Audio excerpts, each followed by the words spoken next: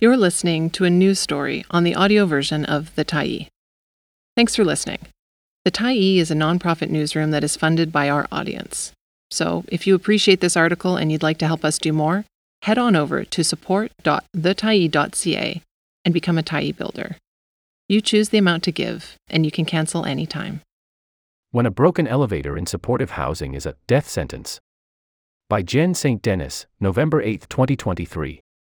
A few months ago, Jason Reimer was dealing with painful diabetic ulcers on his feet. But he had beaten an infection and was optimistic that he was healing. Today, Reimer has had all his toes amputated and has to go to hospital every few days for dialysis. Ulcers developed on both his feet, leading to another serious infection. Because of that infection, his kidneys no longer work and he's been told he'll likely lose one of his feet. Reimer said he's been given a prognosis of 3 to 5 years to live on dialysis. According to the National Kidney Foundation, the average life expectancy for patients on dialysis is 5 to 10 years. Reimer said that while doctors told him to stay off his feet to let the ulcers heal, that was impossible at his supportive housing building, the Portland Hotel at 20 West Hastings Street. That's because for over a year, the elevator has frequently broken down, leaving disabled tenants trapped in their rooms or having to brave a long and painful climb up as many as 9 flights of stairs.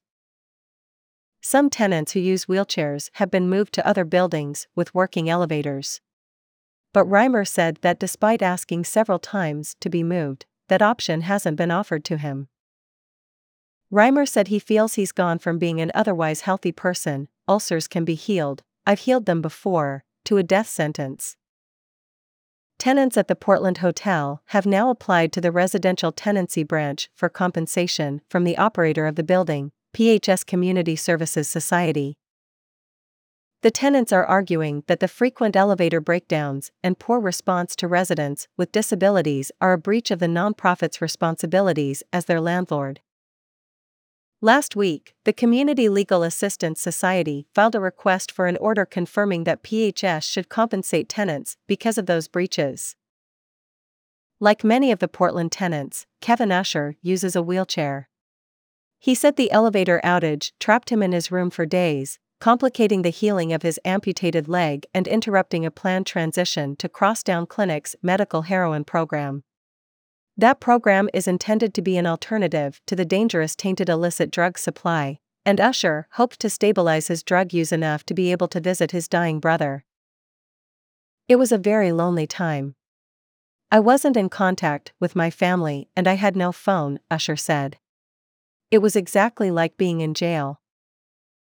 Betty Brooks, who uses a mobility scooter, said that when the elevator is broken, she either stays in her room or braves an 8-story climb, a painful and slow effort to reach the outside world and then get home. Another tenant carried a sign that said, "We are not simply addicts." Advocates for tenants say they've heard many stories of tenants' health declining because of the broken elevator.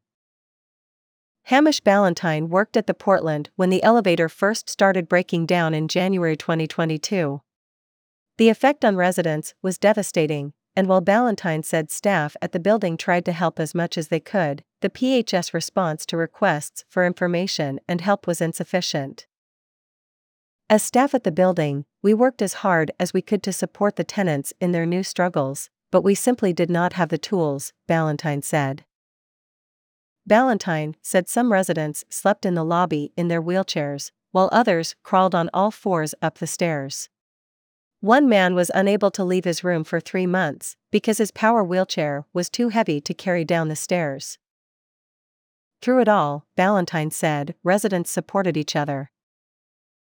I saw disabled people go down 9 flights of stairs every day to go out and get their neighbors' groceries, Ballantyne said. I watched elderly people carrying disabled folks up the stairs because they couldn't get to their rooms otherwise. Even though the building is relatively new, it was designed by renowned architect Arthur Erickson and opened in the late 1990s. The building has just 1 elevator.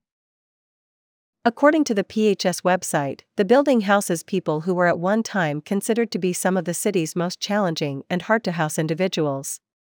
Many residents live with concurrent physical and mental health issues, substance dependencies, and other challenges. After repeated breakdowns, PHS and BC Housing now plan to replace the elevator. But residents and advocates who support them say they haven't been given much information about that plan. Some tenants who use wheelchairs have now been moved out of the Portland to other buildings. Usher said he's been moved to Woodwoods, another supportive housing building operated by PHS, but he would eventually like to move back to the Portland. He said he's been unable to get information about when he'll be able to return to the building.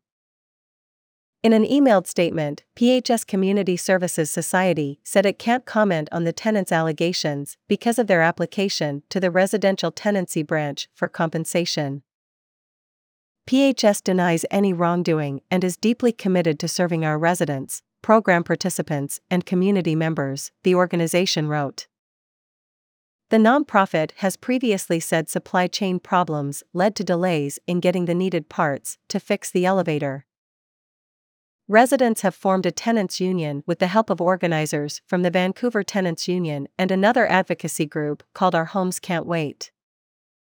In a previous interview with the Tyee, PHS Executive Director Michael Vaughan said PHS does not recognize the legitimacy of that union and refused to meet with its representatives.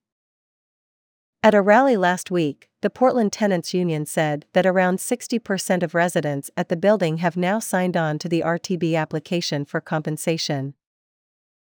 Reimer said getting compensation is not much of a motivation for him these days. He just wants people to know how people are treated in the supportive housing and healthcare systems. I want the public to know this is common in the downtown East Side, Reimer said. I think people need to know what's going on down here and how people are being treated. And I mean, without judgment, I treat people differently myself sometimes, and it's something to be aware of. We're all human beings. Thanks for stopping by the Tyee today. Anytime you're in the mood to listen to important stories written well, we'll be here. And if you'd like to keep independent media going strong, head over to thetyee.ca and click on the Support Us button to pitch in. Finally, big thank you to all of our Tyee builders who made this story possible.